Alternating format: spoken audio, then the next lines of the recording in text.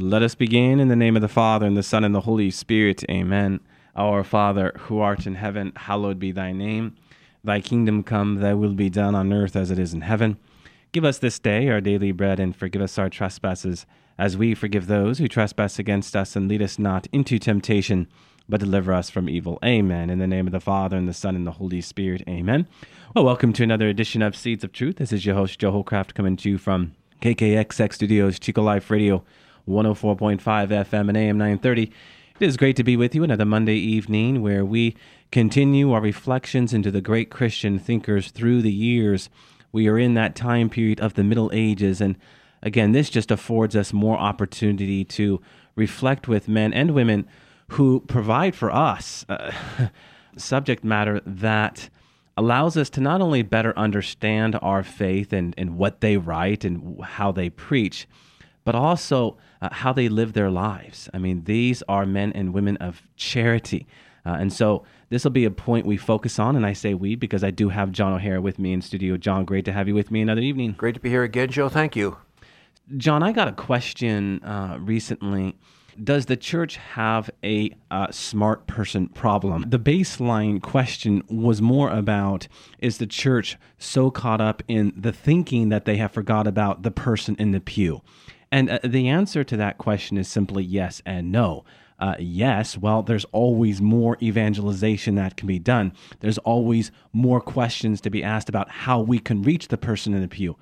But the answer is also no, in the sense that the church doesn't have a thinking problem, because thinking and the intellect is necessary. I think it's how we think about the intellect, huh, John? I mean, we often tie the intellect as an analogy to computers and cameras. What do I mean? Well, computers calculate, cameras snap shots. They grab hold of a moment and they take a picture of it. We calculate based upon what we see. But the mind is also an organ of wisdom, huh? When the mind is not ravaged by impure images and is subject to a heart that is pure, greatness is awakened. We spend time with the figures that we have been spending time with to just not highlight how much they've contributed in what they have written or how much they have contributed in what they have said, but how much they have contributed because what they have done in acts of love. To bridge that gap between the thinking person and the acting person. That's what this evening is all about from one week to the next, to show that the great Christian thinkers are also saints, and saints because of how their mind and intellect was subject to the heart. And ultimately, that wisdom is acquired not by studying this or that, but by going deeper in faith and seeing faith as a way of knowing. And ultimately, in light of that faith, in light of that knowing, the intellect is now made to see what it needs to see. That is, the deeper truth underneath the surface. So, if the church has a problem, it's not so much a problem of the intellect, but a problem of the heart, of impurity and pride. Pride, huh, John? Certainly intellectual pride, spiritual pride has ravaged many souls. And by the grace of God, go all of us that we don't slip into that kind of intellectual and spiritual pride, huh? I would like to throw in here something off topic. Natural law. The founding document of a wonderful country begins, "We hold these truths to be self-evident." Mm-hmm. If you have natural law in your heart, these truths are self-evident. Mm-hmm. Now, today happens to be the feast day of St. Justin Martyr, one of our earlier saints that we discussed. Yes. A great philosopher. And he saw a man on the beach, and this guy was a philosopher. He became a philosopher, a Christian philosopher, and died in 165. He was beheaded, I guess, still going on, and wrote some great stuff. Excellent father of the church, St. Justin Martyr, yes. And our saint today, St. Albert Magnus, Latin, Magnus being the Latin word for great, St. Albert the Great. And he didn't give that name to himself. That name was given to him by one of his contemporaries. A man named Ulrich of Strasbourg called him the wonder and miracle of our epoch. He got that nickname, if you want to, by his contemporaries at the time. That's right, and that really highlights a key point for us, John, something that I was asked about again recently.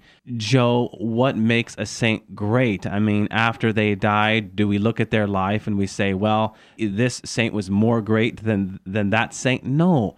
what we are to appreciate is these men, and again, women who have these titles, merit their titles based upon the time they lived in and the titles they received from their peers, right? You just spoke of one Ulrich who, in his own way, declared St. Albert great, but many of his peers saw him great. We talked about St. Basil the Great, St. Gregory the Great. How about Bede the Venerable? All of these men received those titles during their time here on earth because of what they were achieving, and their peers just had such a deep respect for the greatness, if you will, of what they were doing, that they conferred these titles upon them. And the church respects that. The church honors that. So history now knows some men as great. St. Basil, St. Gregory, so on and so forth. Certainly our figure this evening, St. Albert the Great, who, again, you talk about St. Justin, John, St. Justin the Martyr. He was a great thinker, yes, but he was a man of deep holiness. Again, St. Albert, a great thinker, literally, Magnus, but also a man of holiness. So that being said, John, what can we say more about this great saint?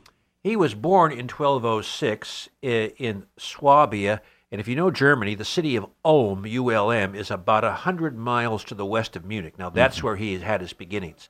And he came from a well-to-do family, and one of the advantages of having a well-to-do family is your education. We've had well-to-do saints before, not all of them, but some of them were. And one of the advantages, you seem to get a pretty good you can get a good education. Yes. And he went to the University of Padua as a 17-year-old, and there was a Dominican thinking institute around there, and he fell in with a guy named Blessed Jordan of Saxony, who was a Dominican. And this guy impressed him, and he wanted to become a Dominican. His family didn't like that idea. They thought he should be a Franciscan if he wanted to be a priest at all. Dominican is what he chose, and he was ordained a priest somewhat early, and he was talented from the get-go, and this was obvious. And he was sent into Europe, where he got into university teaching. And he was a master. Now, the word master in those days means PhD, and that means that you could run a university. And he was a master at Paris, and he was also asked to start the Dominican House of Studies in Cologne, Germany, which he did. So he kind of did both of those. On a trip to Paris, he came across a young man named Thomas Aquinas. He said, "Why don't you come to Cologne with me?" Thomas Aquinas did that. And Albert the Great is known as the teacher of Thomas Aquinas. I know that he did lots of things, but that seems to be the most celebrity type thing that he did. Yeah, and that merit alone provides for him, quite a bit of recognition. It's interesting. We talked about Paul before and Rabbi Gamaliel. Rabbi Gamaliel was the rabbi of rabbis we read about in Acts 5. It was said of Rabbi Gamaliel that, when he died, the glory of the Torah died. And what do they mean? What is meant by that? Well, he was a great teacher, the greatest of Jewish teachers, of course, aside of Christ. At least he was seen that way. And so when the rumor mill started that his prized pupil Saul had this great conversion, Paul, there was a lot of respect owed to Paul. Well, it's to remember, we know in history Thomas Aquinas probably better than we know St. Albert the Great. But in reality, if you were to go back into this time period, John, if you were talking to St. Thomas Aquinas and the discussion was, he is Albert's prized pupil, a lot of people would have paid close attention to Thomas Aquinas. So you find that dynamic going on in history. I think it's important to be present to that because Thomas Aquinas' rise, while it certainly was tied to his great works, was also very much connected to Albert the Great.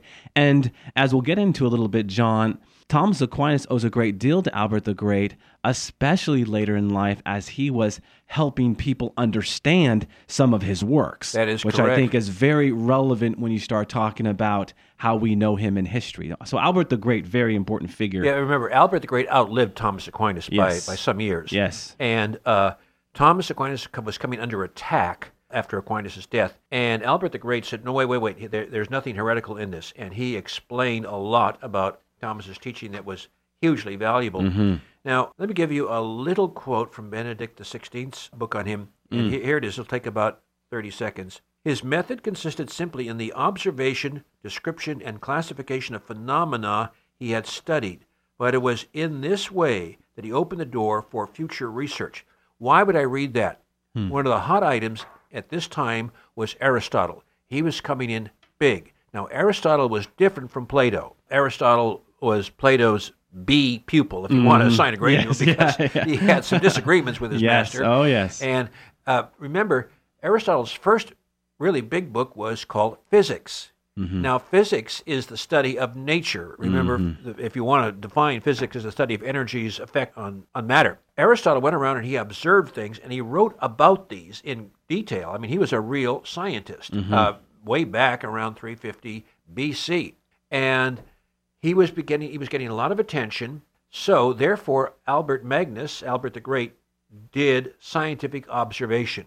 And he wrote a lot in various areas of science, particularly biology and natural science. He also wrote a Summa on theology. His writing on theology was not as precise as Thomas Aquinas's. No, and that's the problem. But he did some really good work on various aspects of science.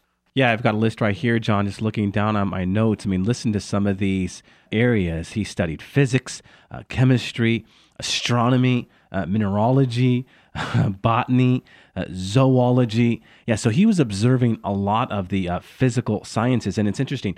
For this reason, Pius XII named him patron of enthusiasts of the natural sciences and also called him Doctor Universalis, right? The universal doctor, precisely because of the vastness of his interests and knowledge. So that alone speaks to his greatness, huh? Now, when he was at the University of Padua, he got what was called a liberal education. Now, that is not what a liberal education has kind of been. One of the things they studied in there was grammar, good, because Latin was the key. Yes. Okay. Rhetoric, St. Augustine, professor of rhetoric. Yeah. Dialectics, okay, how do you construct a good logical argument, tearing one apart? And natural sciences, all of these were part, and music. Music was part of your liberal education. So, I mean, it was kind of a wide-ranging education in some of the real basics. Nothing PC was there. Yeah. And what's interesting about this, when you think about it, John, is, okay, he studied all of these liberal arts, as Benedict XVI called them, and by doing so, what he was doing was studying culture as a whole. Yeah. And because of this, he was able to reach his audience when he was preaching, when he was speaking, and even in his writing. And I think, again, we can never highlight that piece enough, that when you have someone who is so versed in understanding all of the different genres of culture, they are going to be able to speak their language. And this is invaluable for us today because St. Albert the Great really does emerge as someone, John, that we can turn to better understand what, as we've talked about so much, the new evangelization is all about. We need to study the culture to appreciate where it's at, and how we can in turn reach the culture person by person. Just to go back a little bit, Peter Lombard in his book, The Sentences. Now, that was the most remarked upon book probably into the 15th century, Yes. 1400s. And what you had to do was respond to the questions he raised in the sentences. So if you were going to begin as a university student, you had to give responses to these issues that he raised, that Peter Lombard raised. And so Albert and Thomas Aquinas, everybody had to do this. So this was a certain uniformity in medieval education back in those times. And, of course, Albert did that, as did everybody else. But it got you back to some really important questions. Yeah, and John, what's important to what you're saying here is it gets us back to asking questions. Yes. Yeah, you need to ask the right question, but today we've stopped asking questions, period. We just have made the assumption that everything is relative and there's nothing definitive, and all's well that ends well if we don't have to be told what to do. There is no truth. We have 10,000 PhDs in philosophy, and I don't think anyone agrees with the other one, although they've all had courses in logic, yeah. It was really fascinating, John, when I was in some of these tutorials at Oxford University, where half the group was very much caught up in this relative ideology of, well, it doesn't matter what you say. All that matters is that we all have something to say, and we don't need to agree on any one thing as long as we just agree to just, disagree. And then the other half of this roundtable discussion was, well, no, Jesus Christ said, I am the way, the truth, and the life, and he speaks in the imperative sense, in the absolute truth, so we move towards truth itself, right? Yeah. So we would have these fascinating discussions. And to go back into a point you were just speaking to, if the roundtable discussion was a good roundtable discussion, we would move towards asking questions. And in asking the question, one of the individuals in the roundtable discussion that was not taking ownership of what they were saying would finally take ownership. Really, it's appreciating, that dynamic that Jesus himself teaches us. It's to remember that Jesus Christ is asked over 300 questions, and he responds over 300 times to the question with a question. Right. Because he wants the person asking him the question to take ownership of what he or she is saying. And in a similar way, you have this kind of dynamic going on 800 years ago. The motto of Harvard University is Veritas, if you take a look. Actually, there's more to it than that. It's written in stone is, I am the way, the truth, something like that. A quotation by Christ. Yes. However, and it's in stone there at the campus if you go there. I mean, you can photograph it. However, that motto has been reduced down to truth. Whatever you want it to be. Yeah. Truth is only arbitrary, only what we make it out to be. Well, he was at the Council of Lyons in 1274, which dealt with the break of 1054 between the Eastern Church and the Western Church. They didn't solve that, unfortunately. He also wrote 38 volumes. That's a lot of writing. Albert the Great did. He also influenced some of his subsequent students were Meister Eckhart and Johannes Tauler. And now they got into mystical theology, and we were in mystical theology last week with Hildegard Bingen. Yes. And but he influenced these two gentlemen in mystical theology, and if you subscribe to the Magnificat, the Mass magazine, you will find almost every month a page by one of those two writers. And you really being a Dominican publication. Yes, you really do.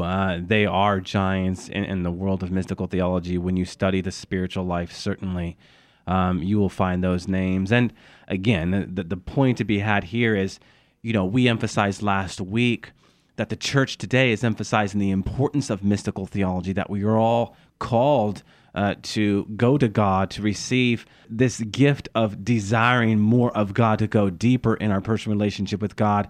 You talk about 38 volumes, you talk about the richness of St. Albert the Great studying the natural sciences, studying Aristotle.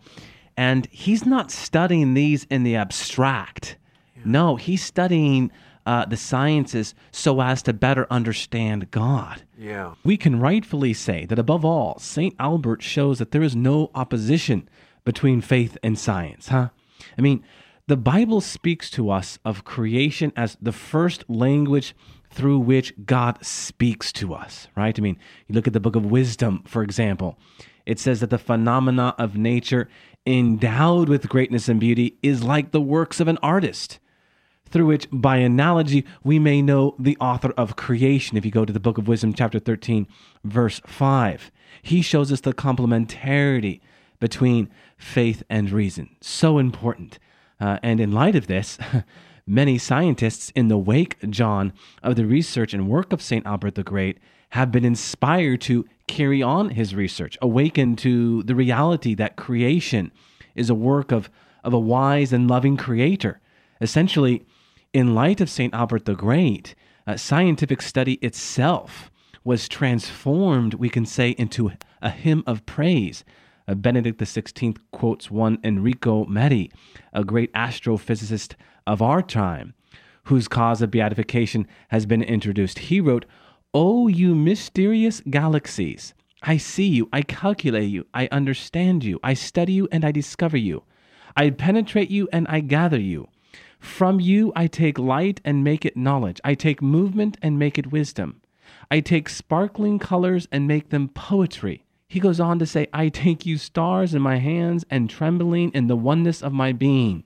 I raise you above yourselves and offer you in prayer to the Creator that through me alone you stars can worship." I mean, listen to that wonderful hymn of praise. This is the kind of thing that comes to us because of the influence of one St. Albert the Great. He lived to be about 76 years old. As I say, Thomas Aquinas died at age 49. Now, the last couple of years of his life, he seems to have come down with dementia. Alzheimer was not a word used back then. No. But anyway, he stopped. I mean, he was certainly alive, but he just could not respond the way he used to. And it must have been humiliating. I don't know what it's like to have dementia. Maybe I'll find out someday. But he still was a holy person, but he just was not there. He may have had a stroke, who knows. And he had this for 2 years before he passed away. Yeah, and to speak of what he experienced at the end of his days reminds me of John Paul II. In fact, I was thinking about this morning. I'm glad you brought this up, John. A lot of people have remarked about how sad it was to watch John Paul II at the end of his life. No. Yes. No, what we are made to see is that the greatest achievement of man is to better understand not this scientific proof or that scientific formula, but how we are called to offer ourselves to God in our suffering. Yes. Right? This is the real mark of the greatness of man. We talk about St. Albert being great. We talk about John Paul II being great. Yes. He hasn't officially received that title, but certainly a lot of people are calling him great. The crowning achievement to their greatness is the way in which they did offer up their suffering to God. So you have a man like Albert, St. Albert, you have a man like John Paul II, who at the end of their days, we say, how sad. But that's secular culture, John, saying Yes. how sad. If you go into sacred scripture, what does Paul say? Right? Paul speaks directly to the importance of us offering up our suffering to God and how this really is a profound sharing in the very life of Christ and the crucifixion of Christ and becomes in of itself a great gift. Now, he was the Bishop of Regensburg for 2 years, 1260, 1262. And that diocese had a lot of trouble. And there was no time to write or do any stuff. He was in there trying to deal with contentious forces in that diocese. He was an administrator and he could work with people. I found that must have been something he didn't want to do. He told the Pope, I don't want to do this, but he did it anyway and was the bishop there for 2 years. And he also was the Pope's theologian for several years. He held that position. Yeah. So, and his feast day is November the 15th, the day he died. Yeah, Alexander IV, right? Pope Alexander IV. Yeah, you're correct. Yeah, and you know, as you speak to that, John, one of the earmarks to a man of holiness is, and we've seen this before, is their willingness to do whatever is asked of them.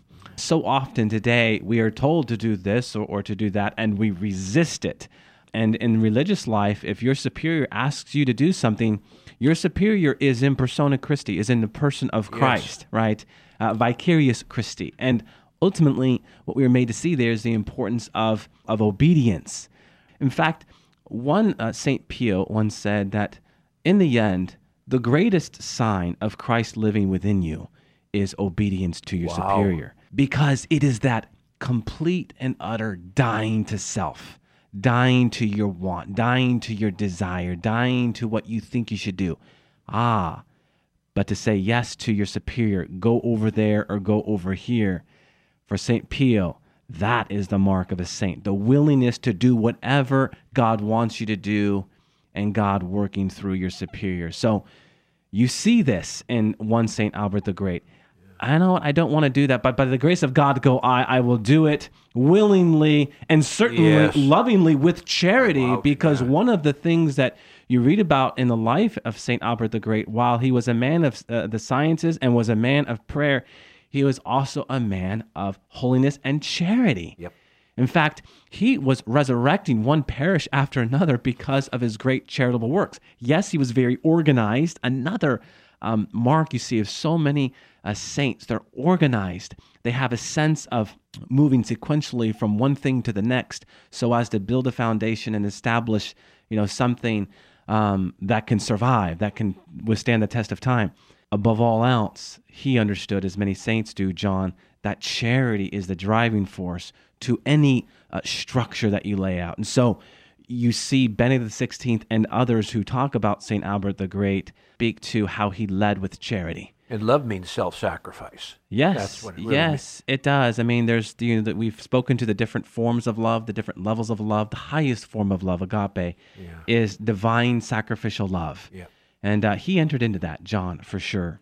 John, by way of a close, what I wanted to do, you had come in with the Office of Readings from the Divine Office.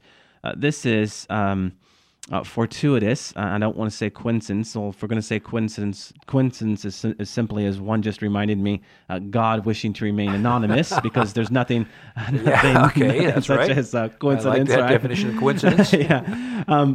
This Sunday is Corpus Christi Sunday, right? And it just so happens that St. Albert the Great's reflection on his feast day is tied to Corpus Christi, the body of Christ. And so I thought it'd be nice to close with something from him. We don't do a lot of reading on the radio, but I just thought this was too good to pass up. So this is St. Albert the Great, reflecting on the words, "Do this in remembrance of me." Two things should be noted here. The first is the command that we should use this sacrament, which is indicated when he says, "Do this." The second is that this sacrament commemorates the Lord's going to death for our sake. Do this. Certainly, he would demand nothing more profitable, nothing more pleasant, nothing more beneficial, nothing more desirable, nothing more similar to eternal life. We will look at each of these qualities separately. This sacrament is profitable because it grants remission of sins. It is most useful because it bestows the fullness of grace on us in this life. The Father of spirits, he says, instructs us in what is useful for our sanctification. And his sanctification is in Christ's sacrifice. That is, when he offers himself in this sacrament to the Father for our redemption, to us for our use. I consecrate myself for their sakes. Christ, who through the Holy Spirit offered himself up without blemish to God, will cleanse our conscience from dead works to worship the living God. That point is so important, John. Yeah. He goes on to say, nor can we do anything more pleasant. For what is better than God manifesting his whole sweetness to us? You gave them bread from heaven, not the fruit of human labor, but a bread endowed with all delight and pleasant to every sense of taste. For this substance of yours revealed your kindness toward your children, and serving the desire of each recipient, it changed to suit each one's taste. He could not have commanded anything more beneficial, for this sacrament is the fruit of the tree of life. Anyone who receives this sacrament with the devotion of sincere faith will never taste death. It is a tree of life for those who grasp it, and blessed is he who holds it fast. Nor could he have commanded anything more lovable, for this sacrament produces love and union. It is characteristic of the greatest love to give itself as food, as if to say, I have loved them and they have loved me so much that I desire to be within them, and they wish to receive me so that they may become my members. There is no more intimate or more natural means for them to be united to me and I to them. And he closes, nor could he have commanded anything which is more like eternal life. Eternal life flows from this sacrament because God, with all sweetness, pours himself out upon the blessed. Thinking of your opening remarks, I am proud and happy to be part of a church which has such great minds, such holy and great minds as part of its tradition. Amen, John. And with that, we'll go ahead and wrap up with a word of prayer in the name of the Father, and the Son, and the Holy Spirit. Amen. All glory be to the Father, and to the Son, and to the Holy Spirit, as it was in the beginning, is now, and ever shall be, world without end. Amen. And God bless you.